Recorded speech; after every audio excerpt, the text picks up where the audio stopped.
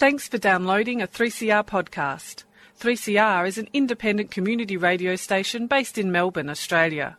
We need your financial support to keep going. Go to www.3cr.org.au for more information and to donate online. Now stay tuned for your 3CR podcast. Freedom of Species would like to acknowledge the Wurundjeri people of the Kulin Nation, who are the traditional owners of the land on which we broadcast today. We pay our respect to the elders of all of the lands on which we meet across Australia. Animal liberation! Animal liberation! Animal liberation! Whoa! Whoa!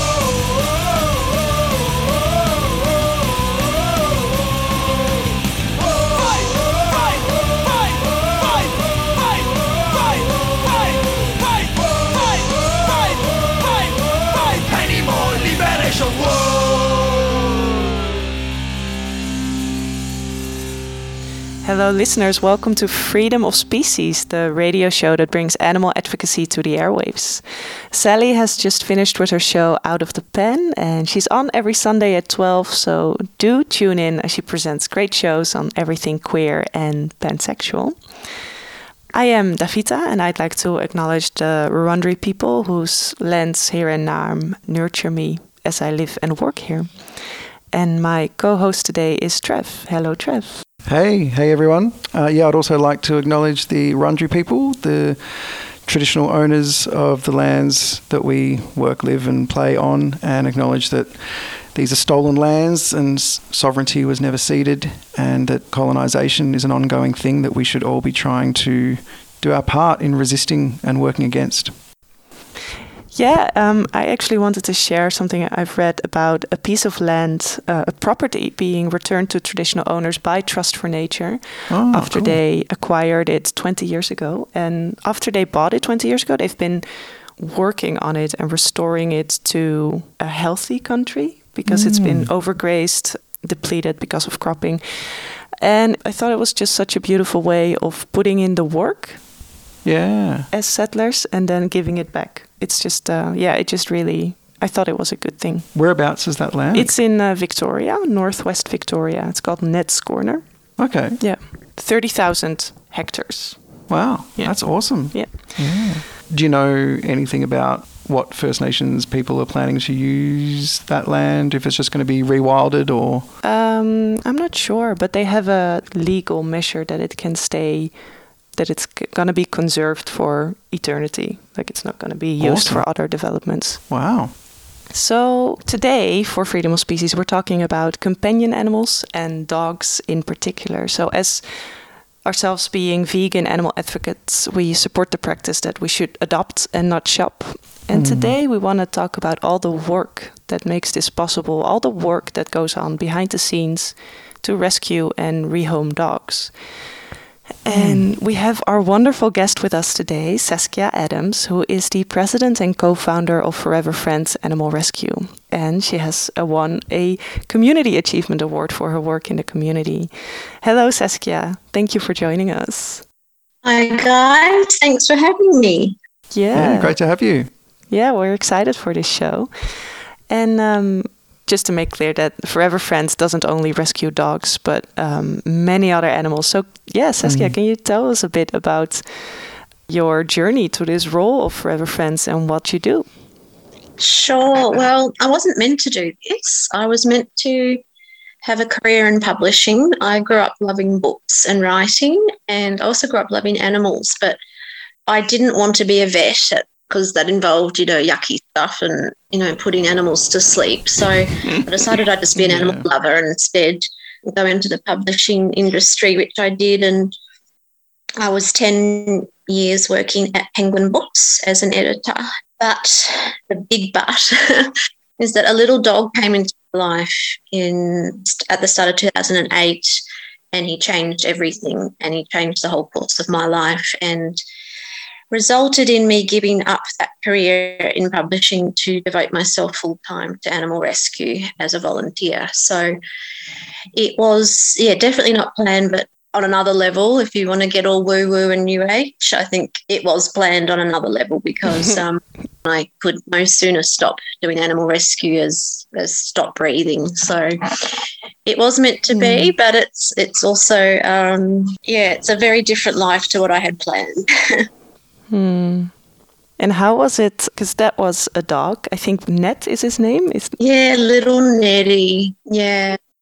So I had heard about only recently in 2008 that there was something called Rescue Group that was looking for foster carers, and it was a group that had a good reputation. So I applied to be a foster carer, and I knew nothing about rescue. I knew nothing about puppy farms.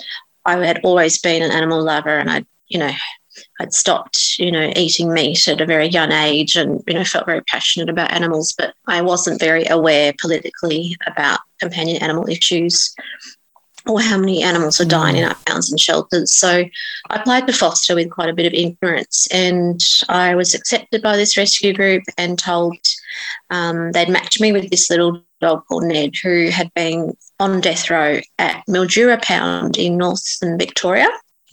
And I was to turn up at this car park on this particular day. Ned would be arriving.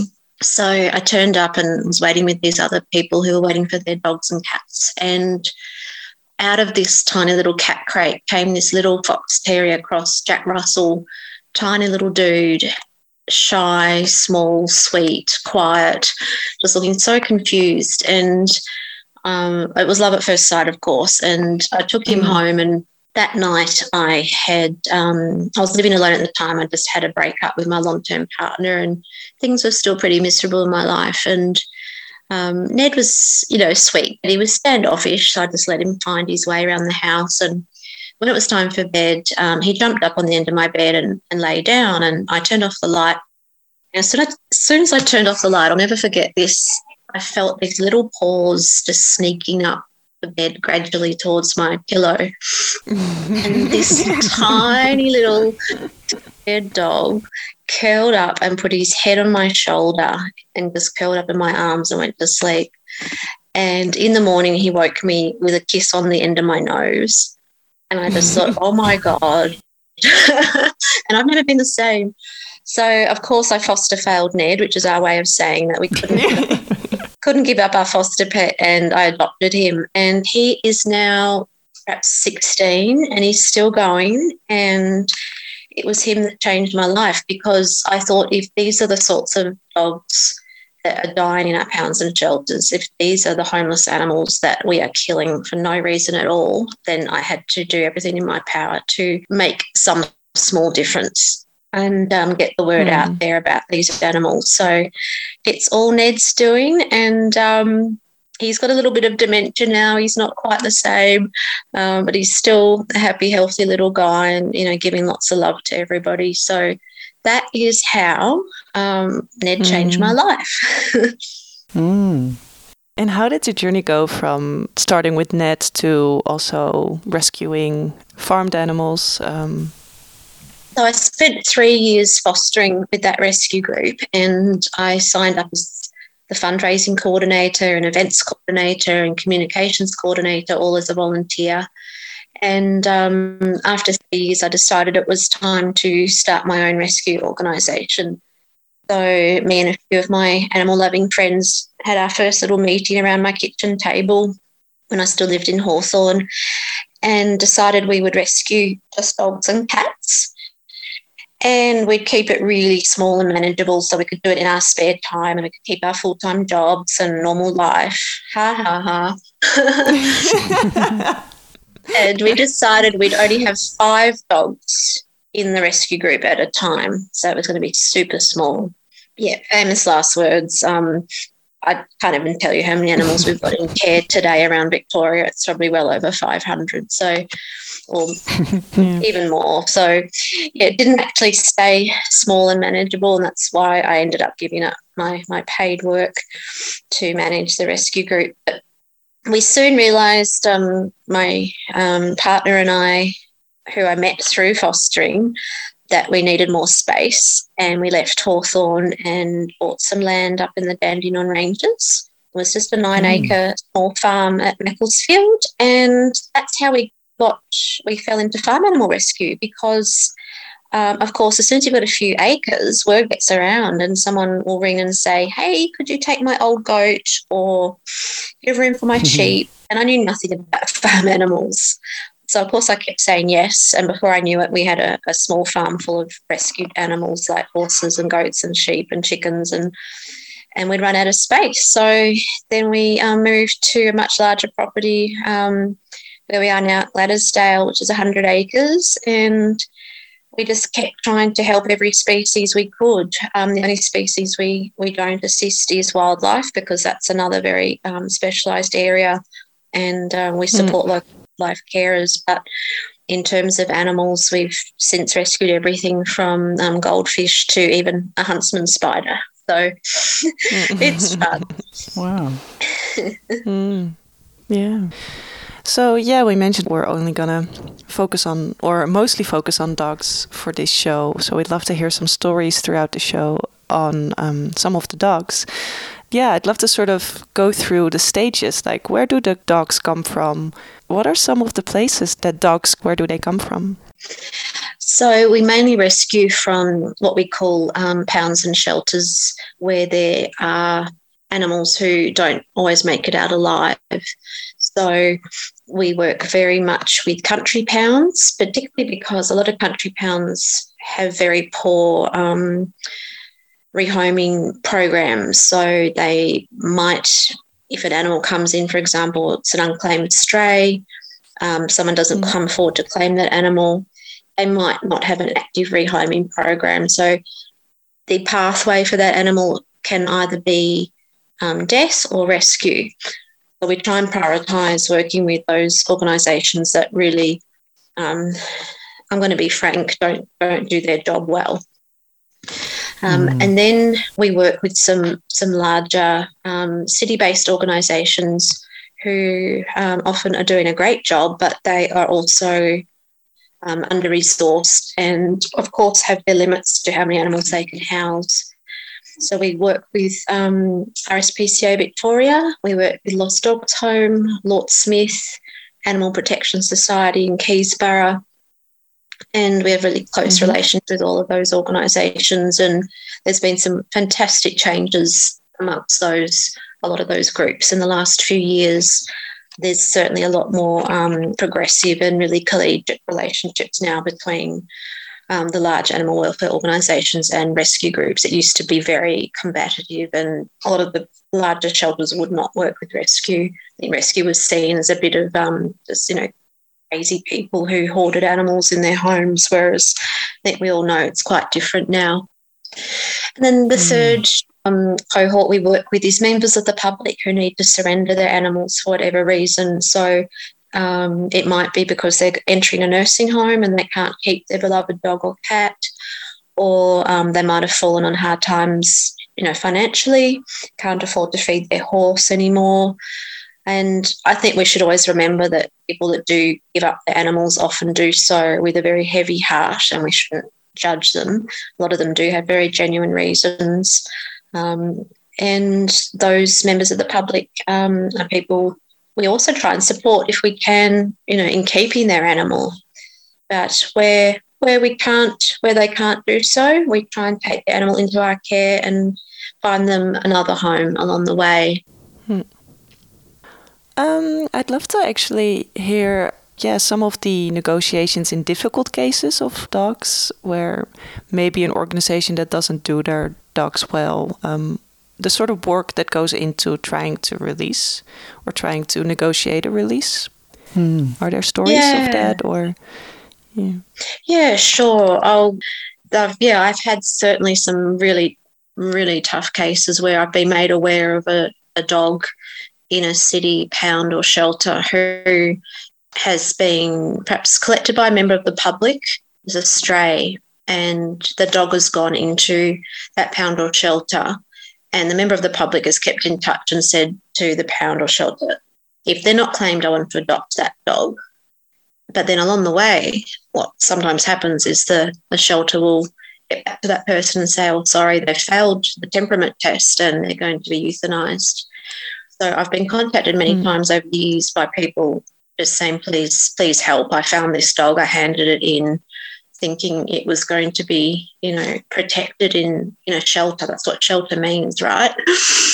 I've made myself really unpopular a lot of times by, going straight to the CEOs of these organisations and saying, look, this is who we are, this is what we do. Please let us assist this dog. But there's sometimes been week-long protracted negotiations which have been extremely traumatic for everybody. And, I've had to call lawyers in occasionally for backup and, sign documents to make sure they know that passing a dog to us means that there's no ongoing liability for them. But as I said, 9 times out of 10, we have been successful. And we've been able to take that dog into our care, rehabilitate them, and then show that pound or shelter, look, this is the dog that you didn't want us to have that was going to die in your facility. And it's now in a loving family. It's playing with kids, and these are dogs that were assessed as aggressive in pound environments. And 9 times out of 10, dogs that present as aggressive are just scared and they need to get out of that environment and be given a chance. And that's where, rescue is a great safety net when we can step in and advocate for those dogs. But there was one dog I wasn't able to save, and he still haunts me. I see his face. His name was Tonka, and I did everything I could to advocate for him, and I think the organisation in question just wanted to make sure I knew that I wasn't always going to get my way. And perhaps he was a bit of a bargaining chip, I'm not sure. But, yeah, there are cases where you're not able to save a life, and those are the ones that are really, really hard to live with because you can help. You have that trust in your abilities and your experience and the team you have around you, and yet you're denied that ability to save that life. So it's very tough. Yeah. So I don't know if a lot of people know that, but that was sort of news to me hearing you say that often I wasn't aware till you just said it then, so someone who works there is allowed to make a judgment call on the temperament of an animal or a dog, and they're allowed to then, say that that animal needs to be euthanized, and that's completely, that's just the proper procedure, is it?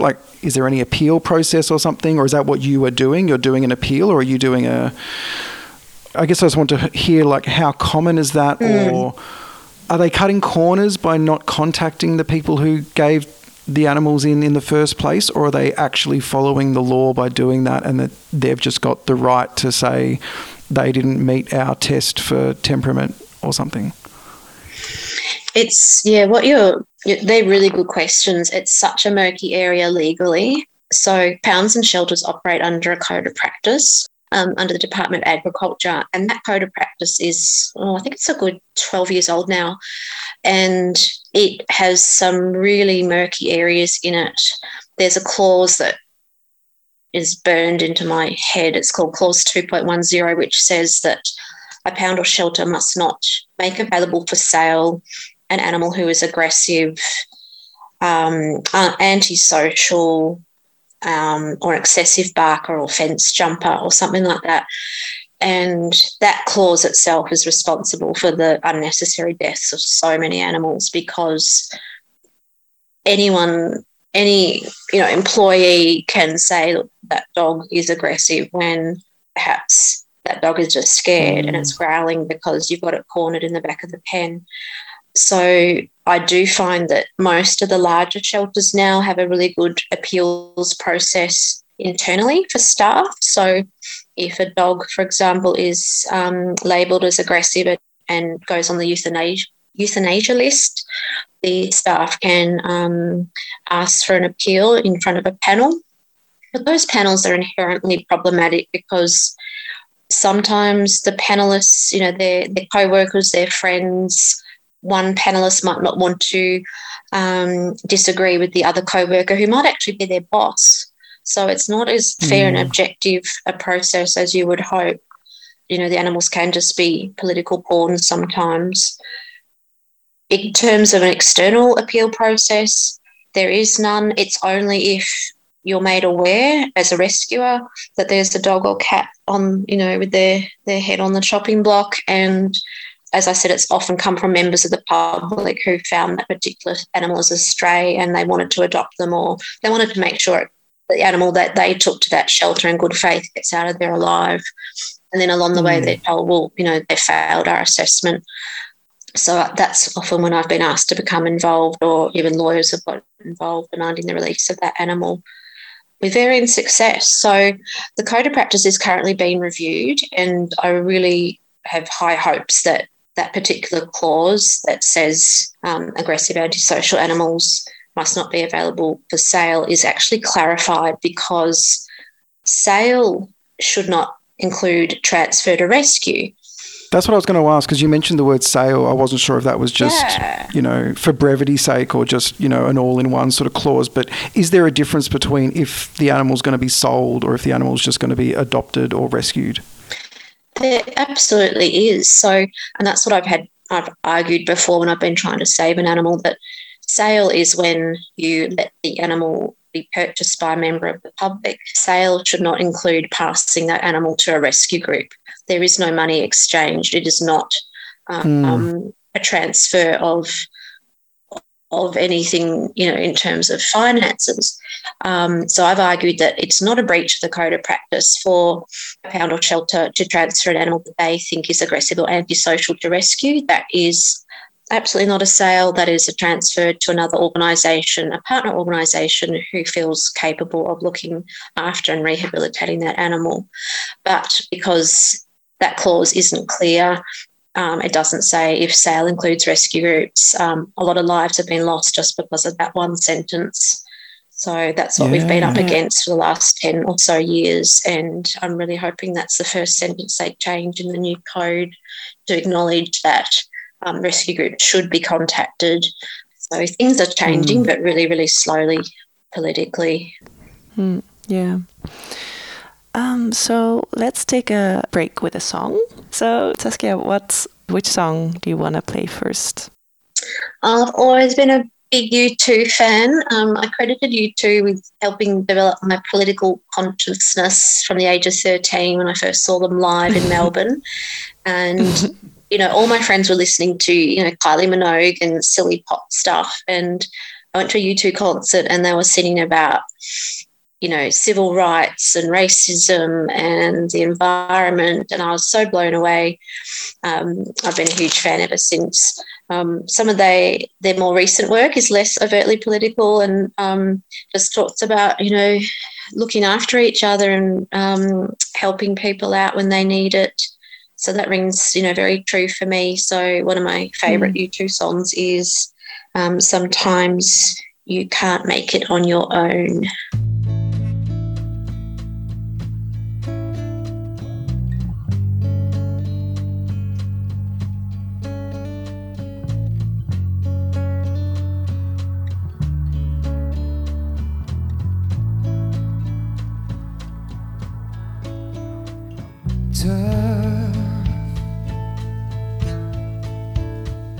You think you've got the stuff,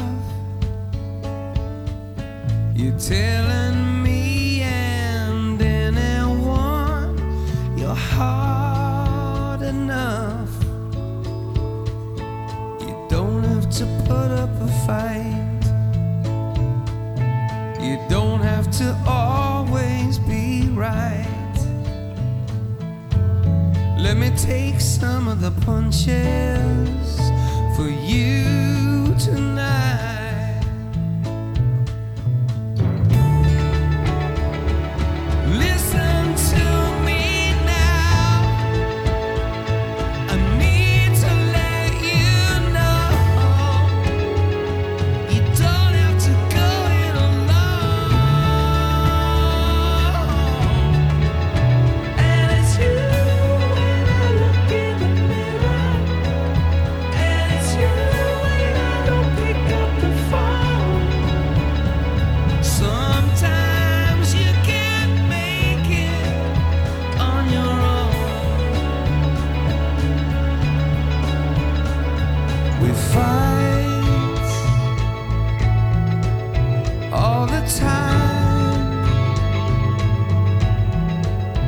you and I, that's all right. We're the same soul. I don't need to hear you say that if we weren't so alike, you'd like me a whole lot more.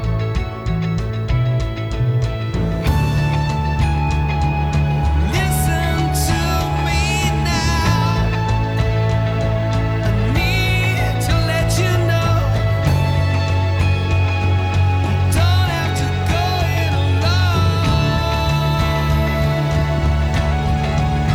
And it's you when I look in the mirror, and it's you when I don't pick up the phone.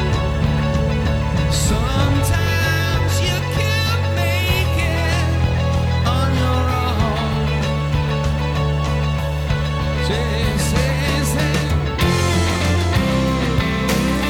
I know that we don't talk.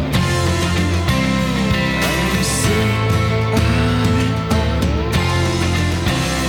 Can you hear me when I'm saying the reason I say you're the reason why the opera's in me.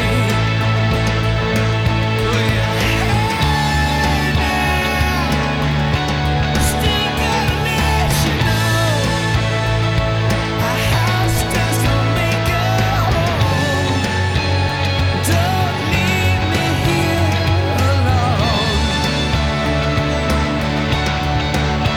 And it's you when I look in the mirror, and it's you that makes it hard to let go.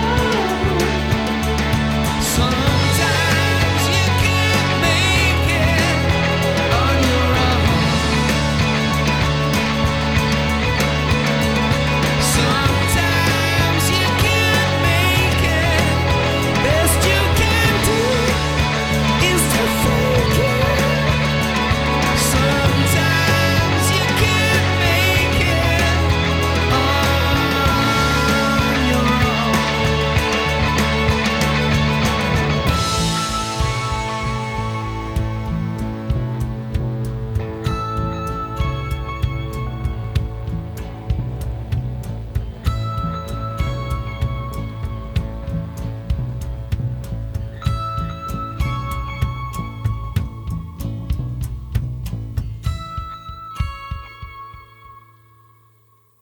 The mental health system in Victoria is currently undergoing transformational reform. And for the first time, these reforms centre people with lived experience of mental health challenges in the design and delivery of the new system. So, how do we then ensure that lived experience engagement is genuine and not tokenistic? And what are some of the structural changes that need to occur to encourage people with a lived experience to want to participate? These are some of the questions we will be exploring in this year's Wellways Public Lecture on Thursday, May 26 at the Wheeler Centre.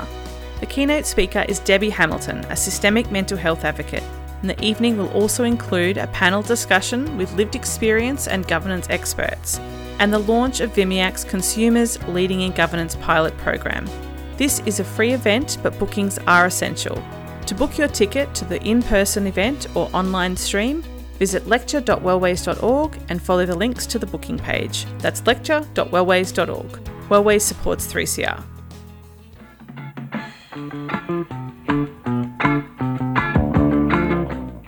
Do you have a few children's picture books or footy boots that your kids have outgrown but want to find them a loving home? Well, drop them in at 3CR and put them in the Books and Boots bin. Books and Boots regularly sends pre-loved children's picture books and sports footwear to remote and regional First Nations communities and children across the country. Contact us at Books and Boots or go to the website www.booksandboots.org.au. We love a good book.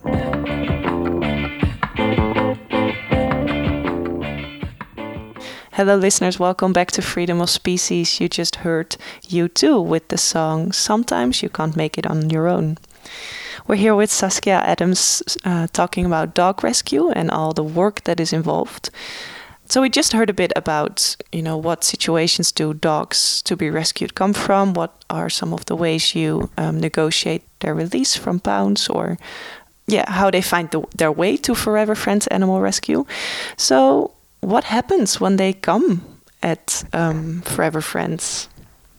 Well, right now we're super excited because we have just opened our rehabilitation kennels at our sanctuary in the Yarra Ranges. So prior to this, dogs entering our care as an organisation would go straight from pound or shelter to foster carer, and that's still the case for a lot of the dogs entering our system. But now we also have this extra life-saving ability in that dogs can come straight to the sanctuary who we might have little or no history about, and we just can't, in good conscience, place them in a foster home without doing an assessment and, working out what sort of needs they have or what sort of issues they might have. So I'll run through it as though the dog is arriving here at the sanctuary. And that is we spend time getting to know the dog. We've got a 10-pen indoor kennels here and a few outdoor pens as well.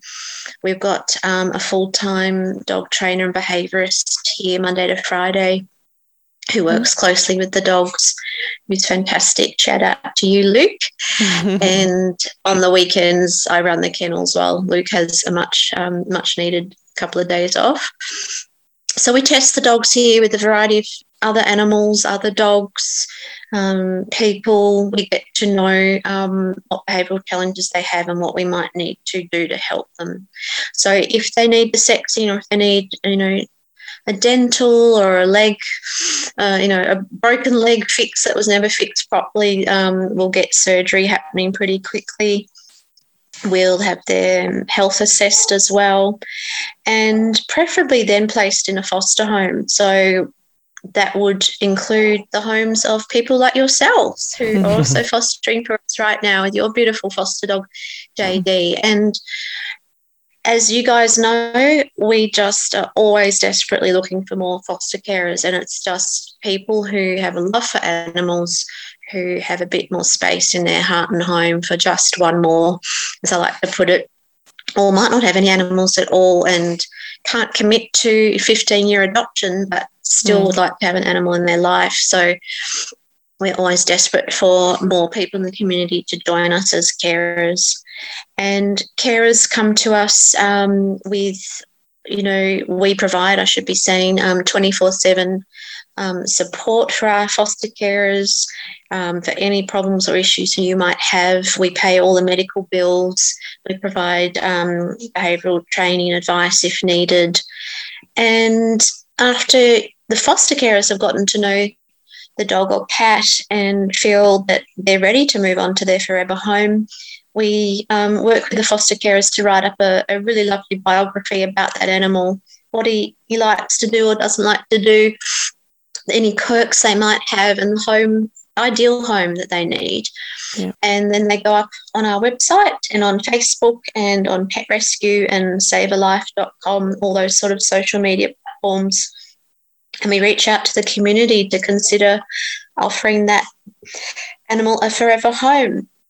And that's a whole other process. But that's the normal process from entry from a pound or shelter to when they're poised to go off on the next adventure, I guess.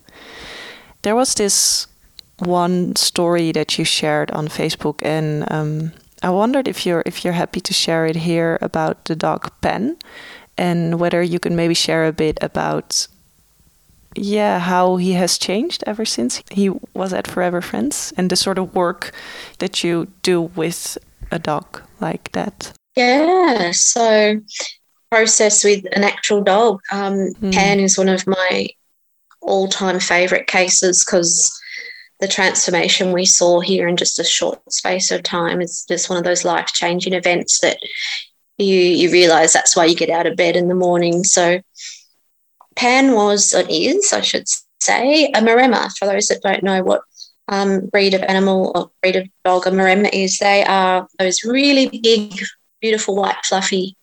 They were bred for the Italian Alps, and they're commonly used in Australia for guardian of poultry and sheep and goats, and they're also often family pets. However, definitely not suited for the suburbs, but we're seeing an enormous number of Maremmas in the suburbs needing to be surrendered or being dumped at council shelters because they just do not cope in suburban life. And this particular dog, Pan, however, was on a... Just to quickly interrupt, Yes. what is it that makes them not like urban sort of environments exactly?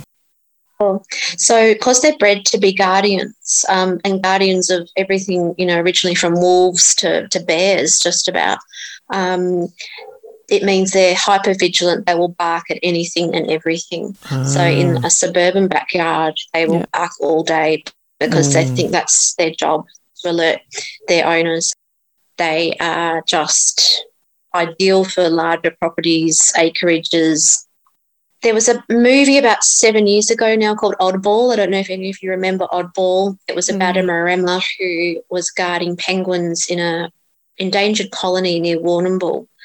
And like what so often happens when there's a movie about a particular dog breed, whether it's 101 Dalmatians or whatever the movie was about Chihuahuas, all the backyard breeders start to get an idea that maybe they'll start breeding a particular species. So what we saw in Australia after that movie was a lot of really bad backyard breeders starting to breed Maremmas. And so a lot of people went out and bought these fluffy white puppies, and there's been a really big problem in rescue ever since. I think last week we were asked to take 3 Maremmas alone, and this week another 2. Wow. So it's just, showing what a huge problem it is with that particular breed. So this particular dog, Pan, however, wasn't in the country. He had no name. Pan's the name I gave him.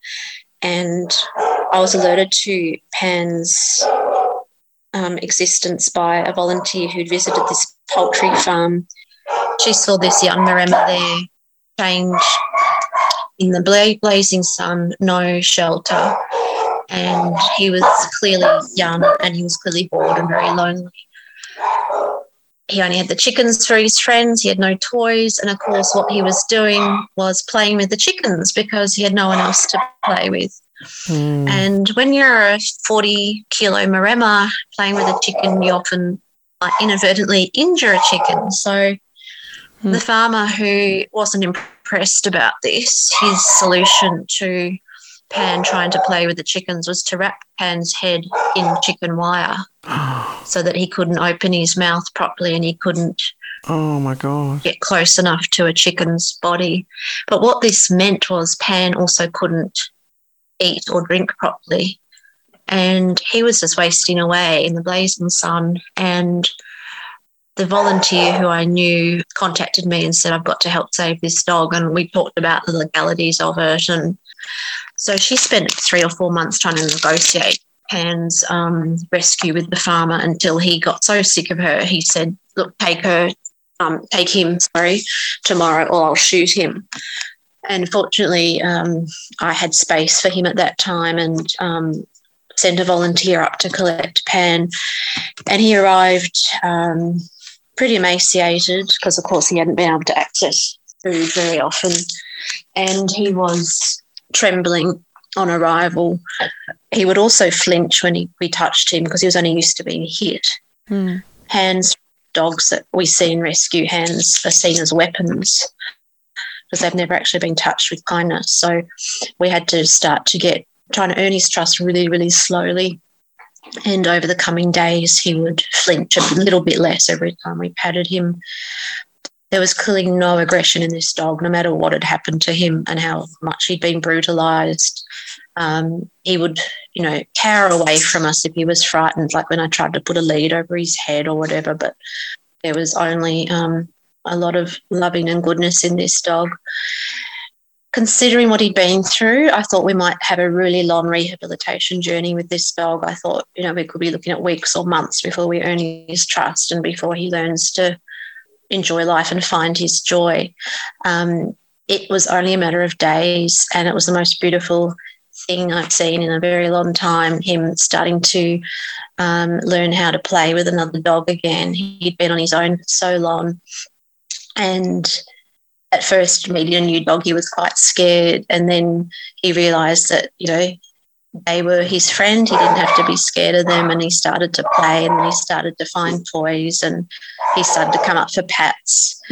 We found Pan the most incredible, loving home recently, and he's now living with a female German Shepherd called Indy, and he's sleeping on, both dogs sleep on their guardian's bed at night, so I don't think there's any room for anyone else. Life goals. If you look at a photo, yeah. If I look at a photo now of Pan with his head, wrapped in chicken wire to where he is now, I really realise what an absolute privilege it is to be witness to this work, and just thank everyone who contributes, in this organisation to saving these lives, because my goodness, they're worth it, and I hope we can continue doing it for a very long time. Yeah. Our foster dog on the couch reacted to all the dogs barking on your end. It was so funny. Even though we're wearing headphones, he still could hear it through the headphones. Yeah. But yeah, just that network of people really stood out to me as well.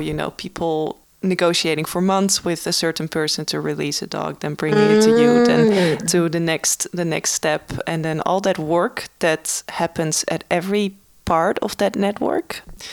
It's just something it's work that is invisible mostly, and it's very enlightening to sort of hear you talk us through it, because it's not the things you see when you see dogs playing outside. You don't see the lives behind the dogs. So let's take another song break. Yeah, what's the second song that you've chosen, Saskia? Oh, it's another U2 song, Pride in the Name of Love. So over to you, Bono.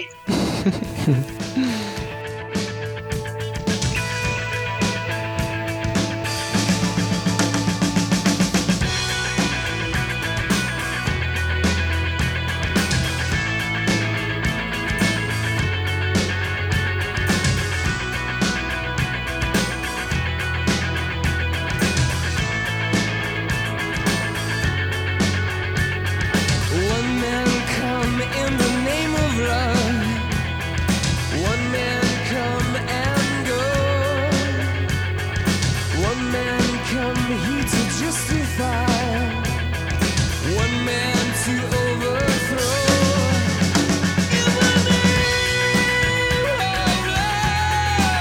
One man in the name of love. In the name of love. In the name of love. One man come on a barbed wire fence.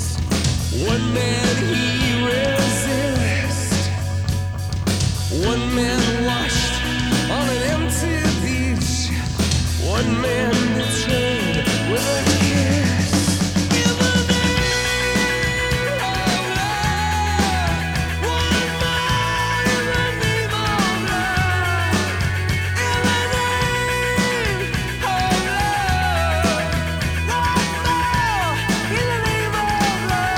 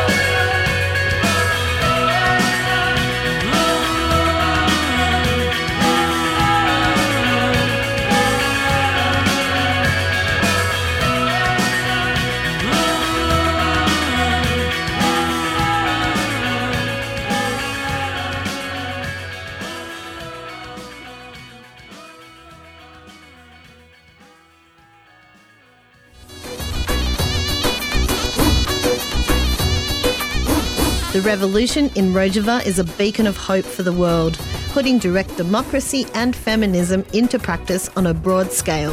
This radical attempt at social transformation now faces huge challenges, including daily attacks by the Turkish military with little outside recognition or aid.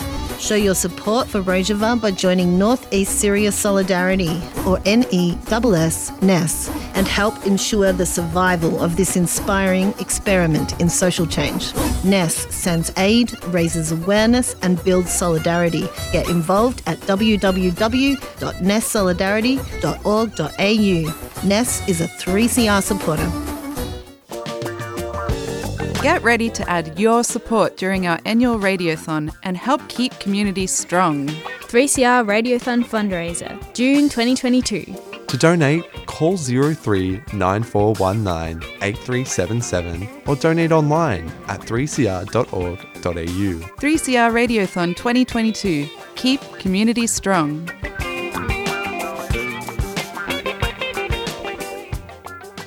Hello listeners, welcome back. You just heard U2 with Pride in the Name of Love. We're here with Saskia and talking about dog rescue. And you mentioned you bring in the help of legal counselors. What sort of legal action have you been part of? Are there court cases with dogs that come to your care?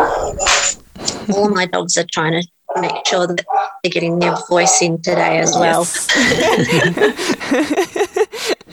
That's great. We love having them. So most of the dogs that I found that have gotten in trouble with the law have been owned by people with mental health challenges or maybe addictions, and they haven't been able to manage their dogs properly. Like they've been homeless, or they have, for example, had fencing that just is not safe to hold a dog in. So people who love their animals, no doubt, but just don't have the right resources in their lives at the time to keep them safe and to keep other animals safe sometimes too. So I also read on the Forever Friends volunteer group about Chica and her brother, if I'm correct. Chica and Chief, yeah. So I was asked to assist Chica and Chief in April of last year. Wonderful Melbourne barrister and lawyer, Moira Rayner. And she's also been a long-time volunteer for Lawyers for Animals who do wonderful work. And Chica and Chief's owner at the time, or guardian, had been homeless, living in a caravan. She was parked in someone's driveway and she had no yard for the dogs, so they frequently managed to get out and wander around Clayton. And, of course, dogs being territorial. There was 4 incidents between Chief and Chica and other people walking their dogs. And Monash Council seized Chief and Chica and wanted to destroy them initially, but after some negotiations decided to declare them dangerous. Now, when I was asked to help these dogs, they'd already been in seizure for some months, and it took another 8 months of protracted and sometimes agonising negotiation to have them released to us. Chica was released to us on Christmas Eve after 14 months in seizure, and that is a small cage. They might get out of that cage perhaps 15 minutes a day if they're lucky, so 23 hours, 45 minutes of solitary confinement day in, day out. For over a year for the killer dog, and she was wasting away. She'd lost 13 kilos. Wow. And she's only a medium-sized dog. She was skin and bone when I met her first at the pound to do an assessment, and the dog I saw in front of me was dying. And there was a representative from council there, and I just said, this can't go on, please let us help this dog. But it still took weeks more of legal negotiation, and finally, Christmas Eve, I was able to go and pick her up and bring her home, and I was so expecting her just to arrive here at the sanctuary and look around and go, yay, this is fantastic, I'm out of jail, my life begins again. But she was incredibly withdrawn, subdued, shut down. She was incredibly traumatised, and we also left her partner dog behind, Chief. We were still negotiating his surrendered to us. So that took another 2 months before I could go back and get Chief out. And when he arrived, he was an absolute anxious mess. He wouldn't let anyone out of his sight. He would cry with pain and anxiety even when you were sitting next to him. So he'd been in seizure 16 months. And this is what is happening every day in pounds and shelters. We've got dogs in seizure in every single municipality. Often the legal cases can go on for even years, and it is a form of animal abuse, in my view. And these dogs here now are absolutely thriving and blossoming. They sit with the adults and sometimes teenagers and just cover them with kisses, and yet I'm still fighting this council to have the dangerous declarations removed from these 2 dogs. We're going to VCAT about that. And I probably shouldn't say a lot more, but I'm really hoping that they will one day be able to leave the sanctuary and find their own families, and we can prove they have been rehabilitated and deserved a second chance. Yeah. We now believe as a community that capital punishment isn't appropriate for humans, and I also think that we need to start re-looking at capital punishment for dogs in these situations, because we know that rehabilitation can work for humans, and we also are starting to realise that dogs can also receive rehabilitation, and that's what we've been trying to do with quite a lot of these dogs, and I think to a great degree of success. So it's a part of rescue that not many organisations are involved in, because it's incredibly stressful and challenging and, going in and out of the court system. But at the same time, these dogs can still go on to change lives and be, really, I suppose, poster kids for rehab and what we can do for them. Yeah. Yeah. And again, the time and effort of going through the legal system, having to navigate the legal system, which is really confusing to me.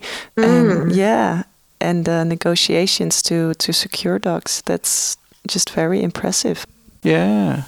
Yeah, in this last section, I just want to see where you feel like your work could be made easier. Are there certain points along the lines, along the stages that we discussed up until now, where you can see an intervention that would make the work easier? Wow, really good question. There's so many levels on which we could make this work a lot easier. Obviously, in terms of pounds and shelters having better rehoming programs themselves, so they rely less on rescue as a safety net. And I think holding to account, particularly our individual councils in which we live, asking the questions, where do the animals, the homeless animals in our community go? How many make it out of your facility alive? Why are you killing 30% or 40%?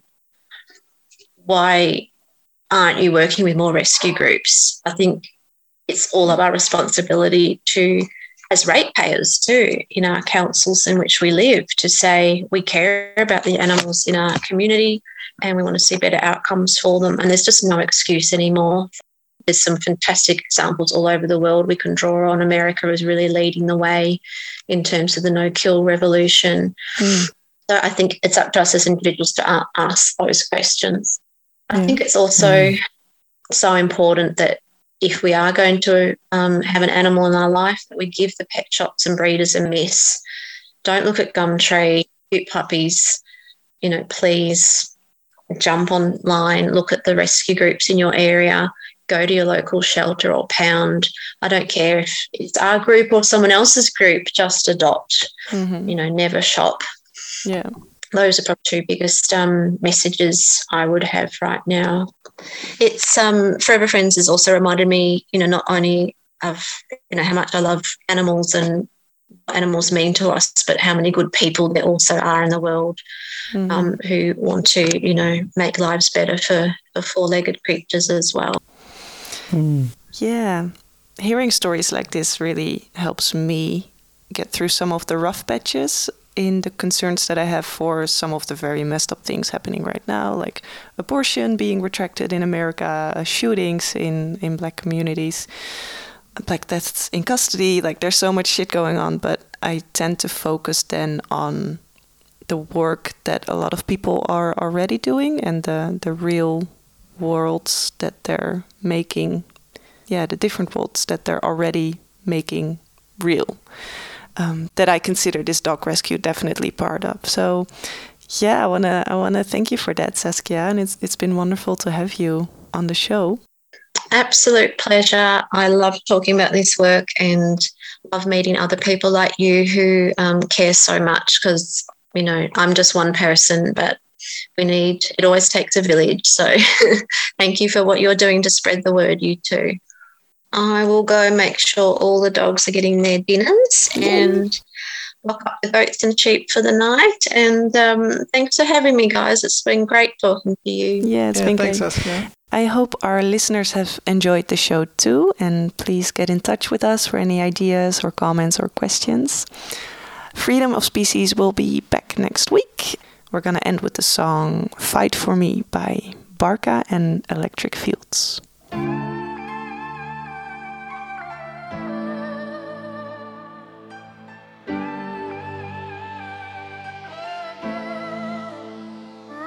She said, don't leave me here again, ma.